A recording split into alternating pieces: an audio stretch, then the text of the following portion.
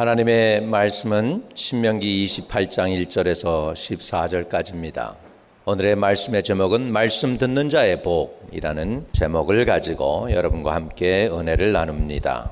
내가 내 하나님 여호와의 말씀을 삼가 듣고 내가 오늘 내게 명하는 그 모든 명령을 지켜 행하면 내 하나님 여호와께서 너를 세계 모든 민족 위에 뛰어나게 하실 것이라. 내가 내 하나님 여호와의 말씀을 청종하면 이 모든 복이 내게 임하며 내게 이르리니 성읍에서도 복을 받고 들에서도 복을 받을 것이며 내 몸의 자녀와 내 토지의 소산과 내 짐승의 새끼와 소와 양의 새끼가 복을 받을 것이며 내 광주리와 떡반죽 그릇이 복을 받을 것이며 내가 들어와도 복을 받고 나가도 복을 받을 것이니라. 여호와께서 너를 대적하기 위하여 일어난 적군들을 내 앞에서 패하게 하시리라. 그들이 한 길로 너를 치러 들어왔으나 내 앞에서 7길로 도망하리라. 여호와께서 명령하사 내 창고와 내 손으로 하는 모든 일에 복을 내리시고 내 하나님 여호와께서 내게 주시는 땅에서 내게 복을 주실 것이며 여호와께서 내게 맹세하신 대로 너를 세워 자기의 성민이 되게 하시리니 이는 내가 내 하나님 여호와의 명령을 지켜 그 길로 행할 것임이니라. 땅의 모든 백성이 여호와의 이름이 너를 위하여 불리는 것을 보고 너를 두려워하리라. 여호와께서 내게 주시리라고 내 조상들에게 맹세하신 땅에서 내게 복을 주사 내 몸의 소생과 가축의 새끼와 토지의 소산을 많게 하시며 여호와께서 너를 위하여 하늘의 아름다운 보고를 여시사 내 땅에 때를 따라 비를 내리시고 내 손으로 하는 모든 일에 복을 주시리니 내가 많은 민족에게 구워줄지라도 너는 꾸지 아니할 것이요 여호와께서 너를 머리가 되고 꼬리가 되지 않게 하시며 위에만 있고 아래에 있지 않게 하시리니 오직 너는 내가 오늘 내게 명령하는 내 하나님 여호와의 명령을 듣고 지켜 행하며 내가 오늘 너에게 명령하는 그 말씀을 떠나 좌로나 우로나 취치지 아니하고 다른 신을 따라 섬기지 아니하면 이와 같으리라. 아멘. 유대인의 중요한 할라데이가 여러분이 잘 아는 대로 로시 하샤나 나팔절이죠. 그것은 유대인들에게 쓰는 신년입니다. 새해를 시작하는 것인데 새해를 시작하면서 나팔을 불면서 시작해서 로시 하샤나 나팔절이라 그렇게 불렀습니다. 새해를 시작하면서 저와 여러분들이 신년을 보내는 것과 비슷하게 보내죠. 한 해 동안 묵었던 모든 마음들, 남에게 섭섭한 마음들 또는 지었던 모든 죄들, 그런 것들 유대인들은 강가에 가가지고 빵 조각을 갖다가 강가에 던지면서 이 빵 조각을 물에 던져서 물속에 빠지면서 없어지는 것처럼 나의 죄를 씻어주세요 하면서 한 해를 시작하게 되죠. 다시 말하면 나팔절의 중요한 교훈은 repentance, 회개라는 것입니다. 1년 동안에 지은 모든 묵은 죄를 갖다가 회개하면서 지내는데 언제까지 하냐? 나팔절에서부터 시작해서 열흘 동안을 그렇게 성결하게 깨끗하게 범죄하지 아니하고 지내면서 자신을 씻어내면서 그 마지막 욤키푸어 대속죄일까지 그들은 자신을 성결케 하고 깨끗게 하게 됩니다. 그래서 대속죄일에 가서는 죄가 사해졌습니다 하고 유대인들이 옛날 자기네들 성전이 있을 때에는 욤키푸어 때에 제사장이 제사를 지내면서 백성들은 연기가 하늘로 올라가는 것을 보면서 우리의 죄가 사해졌구나 하고 허물과 죄를 사하여 주신 하나님께 감사했던 그날이 바로 속죄일이 되겠습니다. 다시 말하면 로시 하샤나부터 시작해서 열흘 동안 속죄를 위해서 성결하게 지내고 자신을 깨끗게 하고 하나님께 회개하는 마음으로 지내고 나서 열흘이 지나서 욤키푸어가 될 때에 대속죄일에는 죄가 사함받았습니다 라고 선언하게 되는 것입니다. 그래서 리펜턴스가 있으면 그 다음에 리뎀션이 따라오는 것입니다. 회개한 사람들에게는 따라오는 것이 죄 용서, 리뎀션의 기쁨이 따라오게 되지요. 5일 후에 무슨 일이 생깁니까? 수꽃이라고 하는 장막절을 지내게 됩니다. 장막은 뭐예요? 텐트를 치고서 광야에서부터 저들이 빠져나와서 하나님이 예비해 놓은 축복을 누리는 곳이 됩니다. 장막에 들어가서 이제 하나님이 그동안 축복하셨던 그런 모든 것들을 누리는 삶이 장막절이 되겠습니다. 이제는 우리가 속죄를 하고 하나님께 구원받고 나선 하나님과 영원히 살아가는 그것을 갖다가 이제 이 절기를 통하여 즐기면서 구원의 즐거움을, 하나님이 행하신 일들을 하나님과 함께 동행한다고 그랬어요. 장막절에 가서 동행하는 것입니다. 하나님과 함께 하시겠다. 하나님이 내 백성과 함께하고 내 백성은 하나님과 함께하는 그날이 되는 것이 바로 장막절입니다. 그래서 하나님과 영원히 살게 되는 그날 수컷이 시작됩니다. 나팔절로부터 시작해서 속죄일, 장막절, 로시 하샤나, 욤키포, 수꽃, 이 세 가지 유대인의 굉장히 중요한 절기는 우리에게 뭘 가르쳐 주냐면 회개를 가르쳐주고, 회개한 사람에게 구원을 전해주고, 구원받은 사람은 주님과 영원토록 동행한다고 하는 교훈을 우리에게 가르쳐 주고 있습니다. 오늘 저와 여러분이 신명기 28장에서 눈여겨봐야 될 것은 뭐냐면 1절의 말씀이 되겠습니다. 내가 네 하나님 여호와의 말씀을 삼가 듣고, 오늘 하나님의 말씀을 삼가 듣게 되면 복을 누리게 되는데, 그 복은 뭐냐면 여호와께서 너를 세계 모든 민족 위에 뛰어나게 하실 것이다 라고 하는 것입니다. 하나님의 말씀을 삼가 들었을 때에, 삼가 듣는다, 아주 귀를 기울여 듣는다, 간절히 듣는다, 이런 부사가요 히브리 단어에는 없습니다. 그래서 진짜 아름답다 그럴 때 우리는 영어로는 very beautiful, very라는 말을 써서 very beautiful 이렇게 표현하죠. 또 우리말로는 매우 아름답다라는 매우라는 부사가 있어서 매우 아름답다 이렇게 표현을 합니다. 유대인들에게는 이런 부사가 없어요. 그러니까 이스라엘 사람들에게 아름답다 표현할 때는 아름답다, 아름답다 2번 하면 아름다운 겁니다. 3번 하면 진짜 아름다운 것입니다. 그래서 유대인들은 아름답다, 아름답다 이렇게 표현을 합니다. 오늘 삼가 듣고는 히브리 원어를 보면은 들어라, 들어라 이렇게 2번 강조하고 있는 것입니다. 그러니까 귀를 진짜 기울이고 들어라, 그런 의미가 되겠습니다. 오늘 듣는 사람들, 하나님의 말씀을 들을 때에 너를 세계 모든 민족 위에 뛰어나게 하실 것이라고 하나님 우리에게 말씀해 주고 계십니다. 신명기 28장 1절에서부터 14절 오늘 읽은 본문의 말씀은 축복에 관한 말씀입니다. 순종하면 이런 복을 받는다라고 하는 말씀이 나옵니다. 그러나 15절부터 68절까지 지금 복의 말씀에 세갑절되는 불순종하면 따라오는 저주가 내열되어 있습니다. 15절 16절에 보면 내가 만일 내 하나님 여호와의 말씀을 순종하지 아니하여 내가 오늘 내게 명령하는 그 모든 명령과 규례를 지켜 행하지 아니하면 이 모든 저주가 내게 임하며 내게 이를 것이니 내가 성읍에서도 저주를 받으며 들에서도 저주를 받으며 또 내 광주리와 떡반죽 그릇이 저주를 받을 것이며 내 몸의 소생과 토지의 소산과 내 소양의 새끼가 저주를 받을 것이고 내가 들어와도 나가도 저주를 받으리라. 이렇게 엄청 무서운 말씀을 해주고 있습니다. 이 말씀이 68절까지 계속 이어갑니다. 축복의 말씀이 1절에서 14절까지지만 불순종에 따라오는 저주는 더 길다라는 것은 우리가 진짜 절실히 하나님의 말씀을, 하나님의 백성이라면, 하나님을 사랑하는 사람들이라면 들어야 한다고 오늘 성경 우리에게 가르쳐주고 있는 줄로 믿습니다. 축복의 비결이 뭡니까? 내가 내 하나님 여호와의 말씀을 삼가 듣고, 이것이 바로 복의 비결입니다. 하나님의 말씀을 잘 들으라 하는 것입니다. 오늘 하나님의 말씀을 듣는 저와 여러분 되시기를 축복합니다. 들으려면요 나를 비워야 합니다. 내 마음이 딴 것이 가득해 있으면 딴 것이 들어오지 않습니다. 사사로운 경험들, 우리가 아는 사사로운 지식들 다 내려놓아야 새로운 것들이 들어올 수가 있습니다. 대학교 때 컴퓨터 프로그램 하는 랭귀지를 여러 개를 배웠어요. 포트랜부터 베이직부터 해가지고 많은 머신 랭귀지까지 다 배웠어요. 막상 대학을 졸업하고 직장에 처음 취직을 했습니다. 대학교에 배운 게 하나도 필요가 없더라고. 그건 다 옛날 거라는 거예요.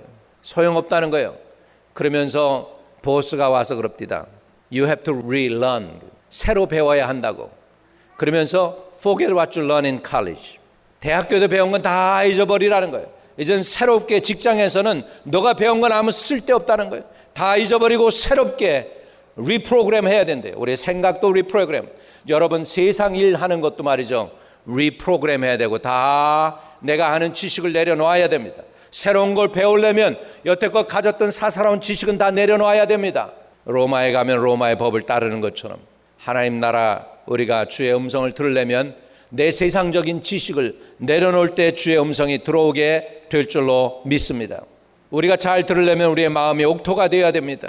우리의 마음이 옥토가 될 때에 30배, 60배, 100배 결실하게 되는 것입니다. 오늘 우리 자신이 옥토가 되도록, 우리 마음이 옥토가 되도록 내 가지고 있던 사사로운 지식이나 지혜나 경험은 내려놓고 하나님의 말씀을 그보다도 더 귀중히 여길 수 있는 저와 여러분 되시기를 주의 이름으로 축복합니다. 전도서 5장에도 보면 하나님의 전에 들어갈 때에 가까이 하여 말씀을 듣는 것이 우매자의 제사를 드리는 것보다 나으니 그랬어요. 하나님의 전에 들어갈 때 가까이 하여 하나님의 말씀을 듣는 것이 우매자의 제사를 드리는 것보다 낫다는 것입니다. 여러분 말씀을 듣는 것이 우선입니다. 신앙에서 제일 중요한 것은 잘 들어야 될 줄로 믿습니다. 잘 들으려면 우리의 마음을 문을 열어야 됩니다. 진실한 마음으로 그 말씀이 그리한가 하여 하나님의 말씀을 상고해야 됩니다. 잘 듣고 잘 깨닫고 그리고 순종한 마음을 가지고서 잘 듣게 될 때에 그러한 사람의 마음을 삼가 듣는다고 하는 것입니다. 히브리 직역으로 보면 듣고 또 듣는다. 그것이 잘 듣는 것입니다. 한 번 듣고 끝나는 것이 아니고 자꾸 듣는 것입니다. 언제까지 듣습니까? 내 행동이 변할 때까지. 내가 거기에 완전히 persuade 돼가지고 이해돼서 그렇게 살아봐야 되겠다고 할 때까지 우리가 잘 들어야 될 줄로 믿습니다. 설교 똑같은 설교 여러 번 들어도 그저 듣기는 듣는데 저거 지난주에도 똑같이 했는데 지지난주에도 목사님이 한 예외 또 하네 하지만은 삶과 인격이 변하지 않는다면 안 듣고 있는 것입니다. 그냥 소리로 듣고 있는 것입니다. 교훈으로 듣고 있는 것입니다. 교훈보다 하나님의 말씀은 생명입니다. 그래서 우리가 잘 들어야 될 줄로 믿습니다.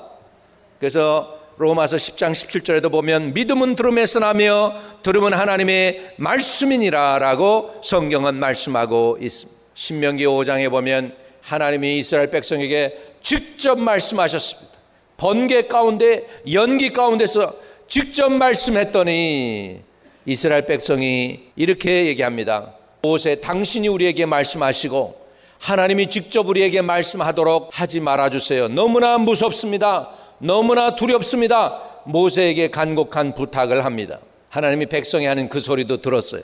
그래서 신명기 5장 28절 29절에 이렇게 얘기합니다. 백성의 말이 옳도다. 항상 이 같은 마음을 품어 나를 경외하며 나의 모든 명령을 지켜서 그들과 그 자손이 복받기를 원하노라. 하나님이 모세에게 말씀함으로 모세가 대신 말씀할 수 있도록 하신 것을 볼 수가 있습니다. 여러분 하나님의 음성을 잘 듣기를 바랍니다. 지나가는 교훈으로 듣지 마시기를 바랍니다. 뉴스 듣듯이 듣지 마시기를 바랍니다. 하나님의 말씀을 들으면 그것이 우리를 살리는 것이 됩니다. 우리의 생명이 됩니다. 우리에게 지혜가 됩니다. 우리에게 구원이 됩니다. 성경은 너로 능히 구원에 이르게 하는 지혜가 있게 하느니라고 했습니다. 오늘 하나님의 말씀을 잘 들을 때 저와 여러분이 구원 얻게 되고 이 험한 세상도 이기고 나갈 수 있는 반짝이는 지혜와 능력도 주실 줄로 믿습니다. 데살로니가 전서 2장 13절에 보면 이러므로 우리가 하나님께 끊임없이 감사함은 너희가 우리에게 들은 바 하나님의 말씀을 받을 때에 사람의 말로 받지 아니하고 하나님의 말씀으로 받음이니 진실로 그러하도다. 이 말씀이 또한 너희 믿는 자에게서 역사하느니라. 우리의 듣는 바 이 하나님의 말씀을 받을 때 사람의 말로 받지 아니하고 하나님의 말씀으로 받았대요. 누가? 데살로니가 교회 교인들이 그랬다는 거예요. 그러면서 사도 바울이 이렇게 얘기합니다. 하나님의 말씀으로 받음이니 진실로 그러하다. 이 말씀이 또한 너희 믿는 자에게서 역사하느니라. 하나님의 말씀으로 받아들일 때 이 말씀이 생명력이 있어서 여러분을 살리고 위로하고 격려하게 될 줄로 믿습니다. 여러분, 하나님이 사람을 치료하기 원하시면 어떻게 하시는 줄 아세요? 시편 107편에 보면 저가 그 말씀을 보내어 저들을 위경에서 건지시는도다. 여러분에게 말씀을 보내시고 여러분의 영혼은 그 말씀이 믿어지게 해서 그 믿음을 통하여 여러분에게 치유도 하시고 구원도 주시고 은혜도 베풀어 주시는 걸 믿으시기 바랍니다. 주의 말씀을 듣는 저와 여러분 되시기를 축복합니다. 삼가 듣고 순종하는 것이 믿는 자의 복이요 성공의 비결이 됩니다. 28장 3절에서부터 6절까지 보면 첫 번째 복이 나옵니다. 성읍에서도 복을 받고 들에서도 복을 받을 것입니다. 내 몸의 자녀와 내 토지의 소산과 내 짐승의 새끼와 소와 양의 새끼가 복을 받을 것이며 내 광주리와 떡반죽 그릇이 복을 받을 것이며 내가 들어와도 복을 받고 나가도 복을 받을 것이니라 그랬습니다. 이것은 번영의 복입니다. 말씀을 순종하면 번영을 누릴 수가 있다라고 하는 사실입니다. 동네를 우리가 잘 다녀보면, 잘 사는 동네 가보면 대부분 누가 살고 있습니까? 유대인들이 살고 있어요. 유대인들 어린애들 IQ를 테스트해 보니까 우리 한국 사람하고 어린애는 똑같아요. 심지어 한국 코리안들이 조금 더 높을 수도 있대요. 세계에서 IQ가 제일 높은 나라가 옛날에 일본이었는데 요즘은 일본보다는 한국이랍니다. 평균 코리안 IQ가 103에서 106이 된답니다. 프랑스, 미국, 영국, 이스라엘 IQ는 다 기본 IQ는 다 100이에요. 이렇게 IQ가 뛰어난 민족인데 장성하면서부터 보면은 의사가 될래도 보드 미팅이 있는데 그 보드 미팅에 모든 99%는 다 유대인들이 다 차지하고 나서 자리 하나 나면 더머탈러지스트나 스킨 닥터 그런 자리 하나 나면 혜택을 주는 의미에서 코리안 하나 거기다가 집어넣어 주는 거예요. 그것도 유대인들이 노하면 못 들어간다는 얘기예요. 왜 이런 일들이 위로 올라갈수록 유대인들이 다 좋은 건 차지하고 다른 민족은 그렇게 되지 않는가? 어려서는 똑같이 있는데 하나님의 말씀에게 순종하는 민족, 선택받은 민족이 돼서 그렇진 않나 생각해 봅니다. 유대인들은 창세기부터 신명기까지 모세오경을 잘 외웁니다. 그것을 잘 외우고 잘 깨달으면 바 미츠바를 하는데 바 미츠바가 뭡니까? 성인식이에요. 바는 아들이다. 미츠바 말씀. 유대인들에게서 어른이 된다고 하는 의미는 하나님의 말씀을 잘 알 때 어른이 된다는 거예요. 하나님의 말씀을 모르면 나의 경험 많아도 어른이 안 된다는 표현이 되겠습니다. 오늘 저와 여러분은 하나님의 말씀을 듣는 분들 되시기를 주의 이름으로 축복합니다. 하나님 말씀에 순종하면 물질적으로 풍족함을 주신다는 거예요. 성읍에서도 들에서도 복을 받게 된다. 내 몸의 자녀와 내 토지의 소산과 내 짐승의 새끼와 소와 양의 새끼가 복을 받는다. 그 다음에 내 광주리와 반죽 그릇이 복을 받는다. 이렇게 번영의 복을 주신다고 그랬습니다. 시편 127편 3절에 보면 자식은 여호와의 주신 기업이요 태의 열매는 그의 상급이로다 그랬습니다. 이사야 55장 2절에도 보면 나를 청종하라 그리하면 너희가 좋은 것을 먹을 것이며 그랬어요. 하나님의 말씀을 청종하게 될 때 좋은 것을 먹는다. 너희가 기름진 것으로 즐거움을 얻으리라. 잠언 10장 22절에도 보면 여호와께서 복을 주심으로 사람으로 부하게 하시고 근심을 겸하여 주지 아니하시느니라. 하나님이 주시는 복은요 부하게 하시지만 근심이 따라오지 않는 부함인 걸 믿으시기 바랍니다. 어떤 사람은 부하게는 되는데 밤낮 자기가 가지고 있는 부를 빼앗기지 않으려고 없을 때보다도 더 고민하고 더 힘들어하고 더 두려워하고 있다면 그것은 불행한 것입니다.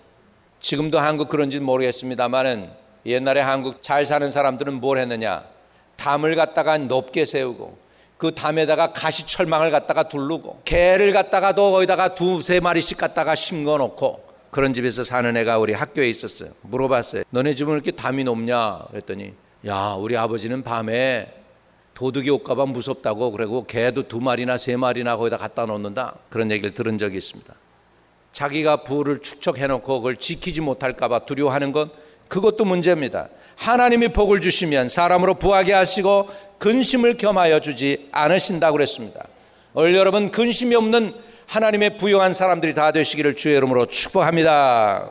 창세기 13장에도 보면 아브라함에 대해서 하나님이 설명한 것이 나오는데 이렇게 설명하고 있어요. 아브라함은 육축과 은금이 풍성하였더라. 하나님 말씀에 순종하고 하나님이 떠나라 그럴 때 테이크 리스크하고 떠났던 아브라함을 하나님이 이렇게 채워주신 줄로 믿습니다. 결국은 하나님 말씀에 순종하면 첫 번째 주시는 복이 번영의 복입니다. 오늘 저와 여러분이 이 땅에 살면, 미국 땅에 살면서 번영할 수 있는 분들 되시기를 주의 이름으로 축복합니다. 두 번째로 하나님이 우리에게 주시는 복이 7절에서부터 12절까지의 내용인데 평안의 복입니다. 그래서 7절에 보면 여호와께서 너를 대적하기 위하여 일어난 적군들이 내 앞에서 패하게 하시리니 그들이 한 길로 너를 치러 들어왔으나 내 앞에서 7길로 도망하리라. 여러분, 대적들에게서부터 이기는 분들 되시기를 축복합니다. 원수에서부터 이겨야 합니다. 여러분의 원수는 사람이 아닙니다. 따라합시다. 원수는 사람이 아니고 악한 영이다. 야고보서에 보니까 마귀를 대적하라 그리하면 그가 너희를 피하리라 그랬는데, 악한 영이 여러분의 축복과 은혜와 부여를 날마다 공격하고요, 뺏어가려고 하고 있어요. 심지어 육신의 건강까지도 뺏어가려고 공격하고 있기 때문에 여러분들은 늘 깨어서 하나님 말씀에 순종하며 원수를 대적해야 될 줄로 믿습니다. 그런데 여기에 보니까 여호와께서 너를 대적하기 위하여 일어난 적군들을 내 앞에서 패하게 하시리라. 사단이를 여러분 앞에서 패하게 하시는 은혜가 있게 되시기를 축복합니다. 8절에 보면 창고에 복을 주신대요. 여호와께서 명령하사 내 창고와 내 손으로 하는 모든 일에 복을 내리시고 내 하나님 여호와께서 내게 주시는 땅에서 내게 복을 주실 것이며. 기도를 받으려는 사람이 이렇게 재능도 많고 탤런트도 많고 스킬도 있고 글도 잘 쓰고 그런 것들이 눈에 보여요. 근데 딱 한 가지만 없어요. 그래, 재능이 많은데 다 빠져나가는 거예요. 자기 손에 남지 않고 다른 사람 남 좋은 일만 시키는 사람이 있습니다. 보니까 이것도 문제구나. 그래서 여러분이 수고하고 봉사하면 그것이 여러분의 손에 남는 것도 복인 줄 믿습니다. 오늘 여기 보니까 그랬어요. 내 손으로 하는 모든 일에 복을 내리시고 내 하나님 여호와께서 내게 주시는 땅에서 내가 복을 주실 것이다. 이런 복을 누리시기를 주의 이름으로 축복합니다. 9절에 보면 성민의 복을 주신대요. 하나님의 백성이 되게 하는 복을 주신다. 여호와께서 내게 맹세하신 대로 너를 세워 자기의 성민이 되게 하시리니 이는 내가 내 하나님 여호와의 명령을 지켜 그 길로 행할 것이다. 여러분, 이 땅에서 사람이 받을 수 있는 최고 복 중의 복은 하나님의 백성이 되는 복입니다. 진짜 아름다운 복, 진짜 최고의 복은 피조물인 우리가, 연약한 우리가, 늘 범죄하고 늘 넘어지고 시험 드는 우리가 그럼에도 불구하고 누릴 수 있는 큰 복이 있다면 하나님의 자녀가 되는 복입니다.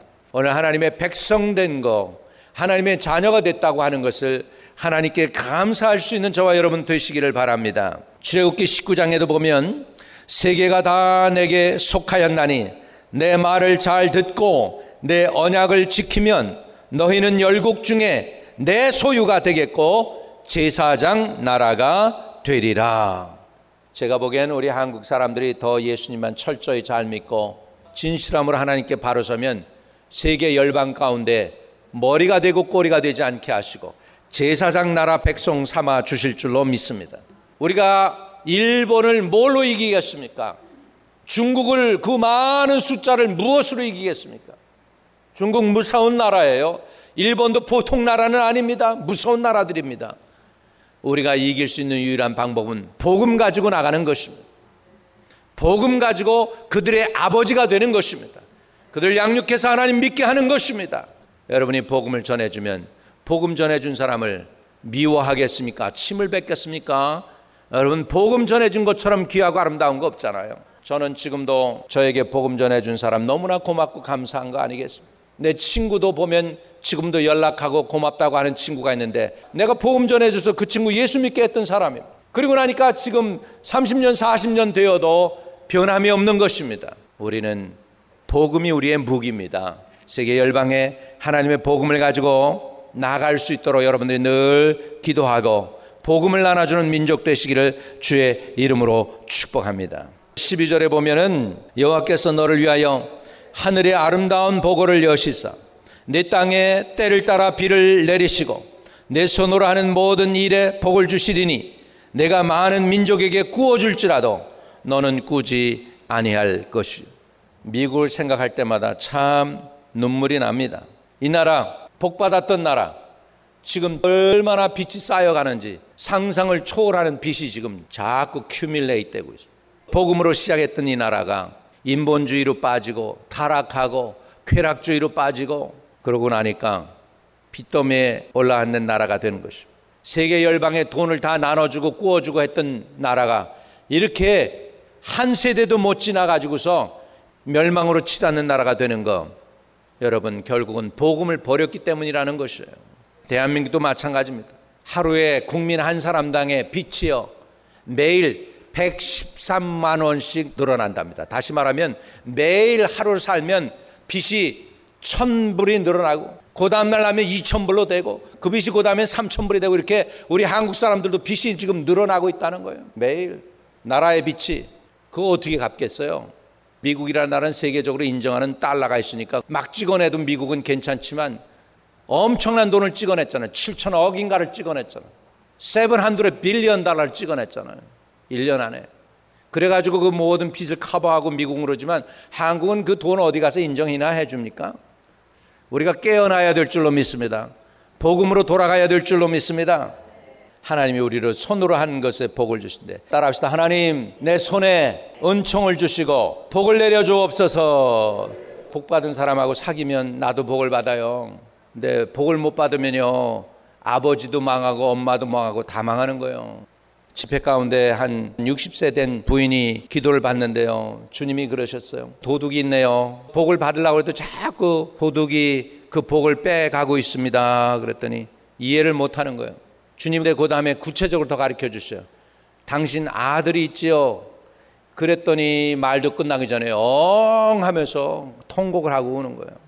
수고하고 애쓰고 봉사한 거 아들이 사업하겠다고 끌고 가서 끝나고 또 뭐 하겠다고 끌고 가고 감옥수 들어가서 또 돈 들어가고 하여간 평생 그러고 살아가지고서 그냥 찌들 대로 찌들은 거예요. 여러분, 우리가 복을 받아야 돼요. 복을 받는 비결 뭐라고 그랬어요? 듣고 또 듣는 것입니다. 삼가 듣는 것입니다. 하나님 말씀에 순종하는 길입니다. 순종할 때 복이 임할 줄로 믿습니다. 13절부터 14절까지 마지막 두 구절이죠. 이것은 뛰어난 복입니다. 다른 사람들 위해 뛰어난 복이에요. 13절 14절 같이 읽읍시다. 여호와께서 너를 머리가 되고 꼬리가 되지 않게 하시며 위에만 있고 아래 있지 않게 하시리니 오직 너는 내가 오늘 내게 명령하는 내 하나님 여호와의 명령을 듣고 지켜 행하며 내가 오늘 너에게 명령하는 그 말씀을 떠나 좌로나 우로나 치우치지 아니하고 다른 신을 따라 섬기지 아니하면 이와 같으리라. 뛰어난 복이 창세기 45장에도 보면 하나님이 요셉을 애굽으로 보내시고 바로의 아비를 삼으시고 그 온 집의 주로 삼으시고 애굽 온 땅을 치리자로 삼으셨느니라. 사무엘하 7장 8절에도 보면 내 백성의 이스라엘의 주권자로 다윗을 왕으로 삼으셨다는 말씀이 나옵니다. 다니엘 2장에도 보면 하나님 왕들을 폐하시기도 하시고 왕들을 세우기도 하신다라고 말씀하고 계십니다. 하나님은 높이게도 하시고 낮추게도 하시는 것입니다. 우리가 높아지려면요 하나님께 아주 바짝 낮아지시는 사람들 되시기를 축복합니다. 오라 우리가 우리를 지으신 여호와 앞에 무릎을 꿇자. 그는 우리의 하나님이시고 우리를 지으신 자니라. 이렇게 다윗은 고백했습니다. 다윗은 하나님께 무릎 꿇을 줄 아는 사람이었어요. 왕이었지만은 하나님께는 무릎 꿇을 줄 아는 사람이었고, 왕이었지만은 하나님 앞에 통곡할 줄 아는 사람이었고, 왕이었지만 하나님께 회개할 줄 아는 사람이었고. 여러분, 다윗의 인생을 보십시오. 그가 전쟁에서 한 번이라도 진 적이 있나요? 단 한 번도 없습니다. 사람 앞에 무릎 꿇은 적은 단 한 번도 없습니다. 하나님 앞에 무릎 꿇을 줄 아는 사람은 사람 앞에 무릎 꿇게 하지 않으신다는 것이에요. 믿으시면 아멘. 직장에서 억울한 일 당합니까? 자존심 상하는 일 당합니까? 통과해야죠. 그러나 매번 그렇게 자존심 상하는 일이 당한다면 하나님께 너무 머리 꼿꼿이 세우고 하나님께 교만해서 그래요. 하나님께 겸손한 사람은 사람 앞에 담대한 자가 될 줄로 믿습니다. 믿으시면 아멘. 하나님 앞에 겸손하세요. 순종하세요. 복종하세요.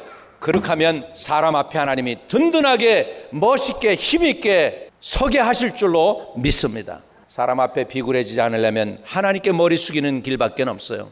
하나님께 숙이는 거예요. 하나님께 깨지는 거예요. 내 자존심, 내 자만, 내 교만, 내 경험 다 하나님께 내려놓는 거예요. 그러갈 때 하나님이 여러분을 사람 앞에 세우게 하실 줄로 믿습니다. 여러분, 우리 하나님께서 말씀에 순종하고 말씀을 따르고 하나님을 경외한 사람들을 높은 명예와 권위를 세워주셨어요. 구약에 요셉이 그랬어요. 에녹이 그랬어요. 노아가 그랬어요. 아브라함이 그랬어요. 야곱이 그랬어요. 에스더의 모데가이가 그랬어요. 다니엘이 그랬어요. 다윗 왕이 그랬어요. 하나님께 머리 숙였던 사람들은 다 하나님이 영웅이 되게 하시고 멋있는 인생들 되게 하신 거 믿으시기 바랍니다. 한 영혼이라도 사람 앞에 비굴해 본 적 없는 사람들이 된 거예요. 왜? 하나님께 숙였기 때문에, 하나님께 겸손했기 때문에, 하나님을 다른 무엇보다도 사랑하고 하나님 하면 꺾어죽고 무조건 순종했던 사람들이 이렇게 된 것입니다. 잘못된 사람들은 세상에서는 비굴하게 굴면서 교회 와서 머리 빳빳이 세우려고 그러면 거꾸로 된 거예요. 하나님께 숙여야 세상 앞에 당당하게 되는 것인 걸 믿으시기 바랍니다. 아멘. 우리 하나님 앞에 순종하시기를 주의 이름으로 축복합니다. 시편 89편 17절에 보면 그렇게 해서 이렇게 나옵니다. 주는 저희 힘의 영광이니라. 우리의 뿔이 주의 은총으로 높아지오리니. 뿔, 영광, 우리말로 해석된 이 구원의 뿔, 이 뿔은요 다른 말로는 영광으로도 해석할 수 있고 하나님의 임재로도 해석할 수가 있어요. 누가 모세의 형상을 그렸는데 모세 형상에 뿔이 있잖아. 히브리 말로는 뿔이나 영광이나 같은 말이에요. 같이 써져. 주는 저의 힘의 영광이니. 예수님이 여러분의 힘의 영광이 되시기를 바랍니다. 예수님이 여러분의 주인 되시기를 바랍니다. 예수님께 순종하시기를 바랍니다. 그러가면 우리의 뿔이 주의 은총으로 높아지리니 여러분을 세상에서 높게 하실 줄로 믿습니다. 여러분, 열심히 달려가야 될 것은 세상이에요. 교회에서 열심히 달리지 말고 교회에서는 고개 숙이시고 무릎 꿇으시고 말씀에 청정하고 듣기만 해도 살아나게 될 줄로 믿습니다. 교회에서 이렇게 숙인 사람들 세상에서 능력자가 될 줄로 믿습니다. 우리 하나님께 엎드립시다. 우리 지으신 하나님의 말씀에 순종할 수 있기를 주의 이름으로 축복합니다. 이사야 1장에 보면 하나님께 순종이 없는 재물을 가지고 온 이스라엘 백성들을 향해서 하나님이 이렇게 얘기합니다. 너희는 더 이상 이 헛된 재물을 가져오지 말아라. 내 마당만 밟을 뿐이니라. 그렇게 얘기했습니다. 미가서 6장 7절에도 보면 여호와께서 천천의 수양 만민의 강수 같은 기름을 기뻐하실까? 심지어는 내 아들을 맏아들을 드릴까? 근데 성경은 아니랍니다. 미가 선지자가 아니랍니다. 하나님이 요구하시는 것은 순종이다. 그렇게 얘기하고 있어요. 하나님이 요구하는 게 순종이래요. 순종이라는 단어의 뜻은 듣는 거예요, 여러분. 그냥 듣는 게 아니고 잘 듣는 것입니다. 잘 들으려면 내 의견 포기하고 내 지식이나 경험, 이성을 부정하고 하나님의 말씀을 들을 때 그 말씀이 믿어지게 될 줄로 믿습니다. 여러분의 이성하고 안 맞는 내용들이 얼마나 성경에 많습니까? 사람이 물 위로 걸었다. 이성하고 맞아요, 안 맞아요? 무엇을 선택할 거예요, 여러분? 하나님의 말씀을 믿을 거예요? 여러분의 이성을 의지할 거예요? 이성하고 틀리는 말들이 많습니다. 믿음을 요구하는 말씀들이 많습니다. 따라합시다. 순종은 축복의 조건이다. 그런데요, 순종은 저절로 안 됩니다. 자존심 내려놓지 않으면 순종이 안 됩니다. Why me? Why should I go? Why would I do that? 이렇게 나옵니다. 순종하라 그러면 Why me? 왜 딴 사람들은 아니고 Why me? Why는 잘못된 퀘스천입니다. 순종하라 그러면 How? 하나님 어떻게 할까요? 어떻게 순종할 거예요? 이렇게 하면 하나님이 더 지혜를 줄 텐데 Why? 그러면은 들어오는 건 뭡니까? 우리 어린애도 뭐 이렇게 해. 아버지가 이거 해. 그랬을 때 아들이 딱 버팅기고 Why? 그러면 어떻게 될까요? 빤히 얼굴을 쳐다보면서 그러면 음식이 그렇게 될 거 아니겠어요? 그렇게 안 되려면 머리 숙이는 것입니다. 조상 때부터 복받은 미국, 지금은 인본주의, 세속주의, 쾌락주의가 판치고 있어요. 그러나 이 미국도 하나님께 지금 늦지 않았어요. 순종하면 하나님이 은혜 주시사 빚도 다 갚게 하시고 다시 열방에 뛰어난 나라가 되게 하실 줄로 믿습니다. 저는 그걸 믿어요. 하나님은 순간적으로 인생을 바꿔놓을 수 있는 걸 믿습니다. 아멘. 한국을 따져보면 다 막혔어요. 삼면이 바다로 막혔죠. 북쪽에는 북한이 막아있죠. 도대체 이 나라를 따지고 보면 잘 살 길이 없는데 지하 자원이 많습니까? 뭐가 있습니까? 근데 이렇게 된 건 기도했기 때문입니다. 부르짖었기 때문입니다. 은혜 받았기 때문입니다. 아멘. 어려울 때 보면 한국 교회들 기도할 때 보통 기도하는 게 아니에요.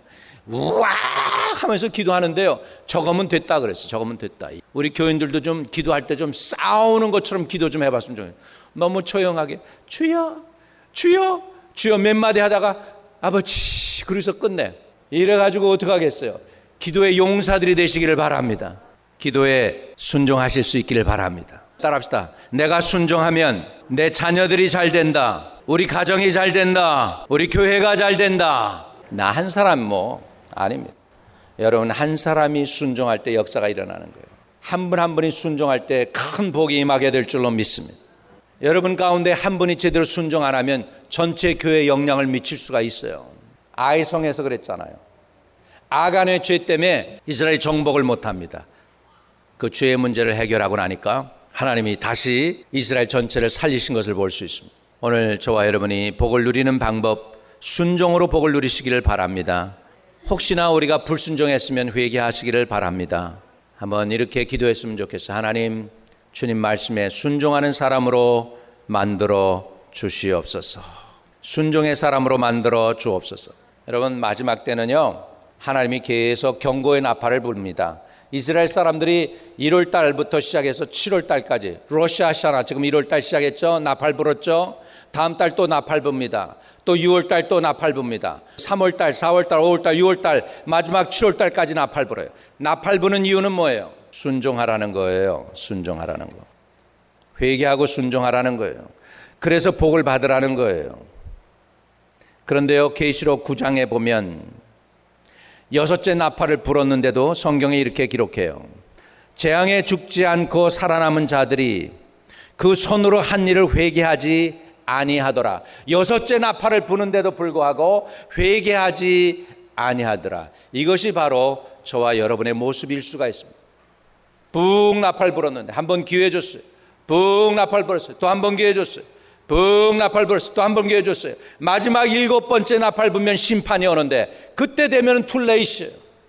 그 전에 이렇게 계속해서 경고, 월삭이라고 계속해서 1월 달에 나팔 불고 2월 달에 나팔 불고 3월 달에 나팔 불고 나팔 부는데도 하나님의 소리를 안 듣고 나면 마지막 7째 나팔 심판이 올 때에 툴레이스 된다는 거예요.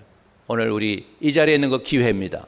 저와 여러분에게 기회입니다. 결단 오늘 하나만 합시다. 하나님, 딴 거 몰라도 주님이 말씀하시면 순종하길 원하나이다 하는 결단만 되면 여러분 하나님이 엄청난 복으로 여러분에게 부어주실 줄 믿습니다.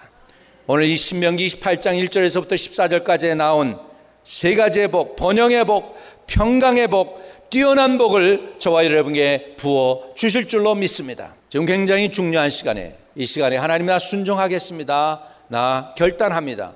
손을 높이 드시기를 바랍니다. 하나님 아버지 이들을 긍휼히 여겨주시고 정말 이 결단한 대로 내 안에 아직도 남아있는 rebellious spirit이나 그 불순종의 영이나 불충성의 영이나 불평의 말 다 사라지게 하시고 이제는 아버지 입술로 주님을 사랑한다고 고백하고 형제 자매를 사랑한다고 고백하고 주님이 말씀하시면 듣겠나이다 제가 여기 있습니다 고백할 수 있는 우리들 되게 도와주옵소서. 혹시 우리 가운데 은밀하게 숨겨진 죄가 있더라도 용서하여 주시고 끊을 죄는 끊게 하여 주옵시고 사함받게 하여 주시옵시고 이제 아버지 순종하는 사람이 받는 복 아버지 하나님께서 우리에게 허락하여 주시옵소서. 주 예수 그리스도의 이름으로 감사하며 기도합니다. 아멘.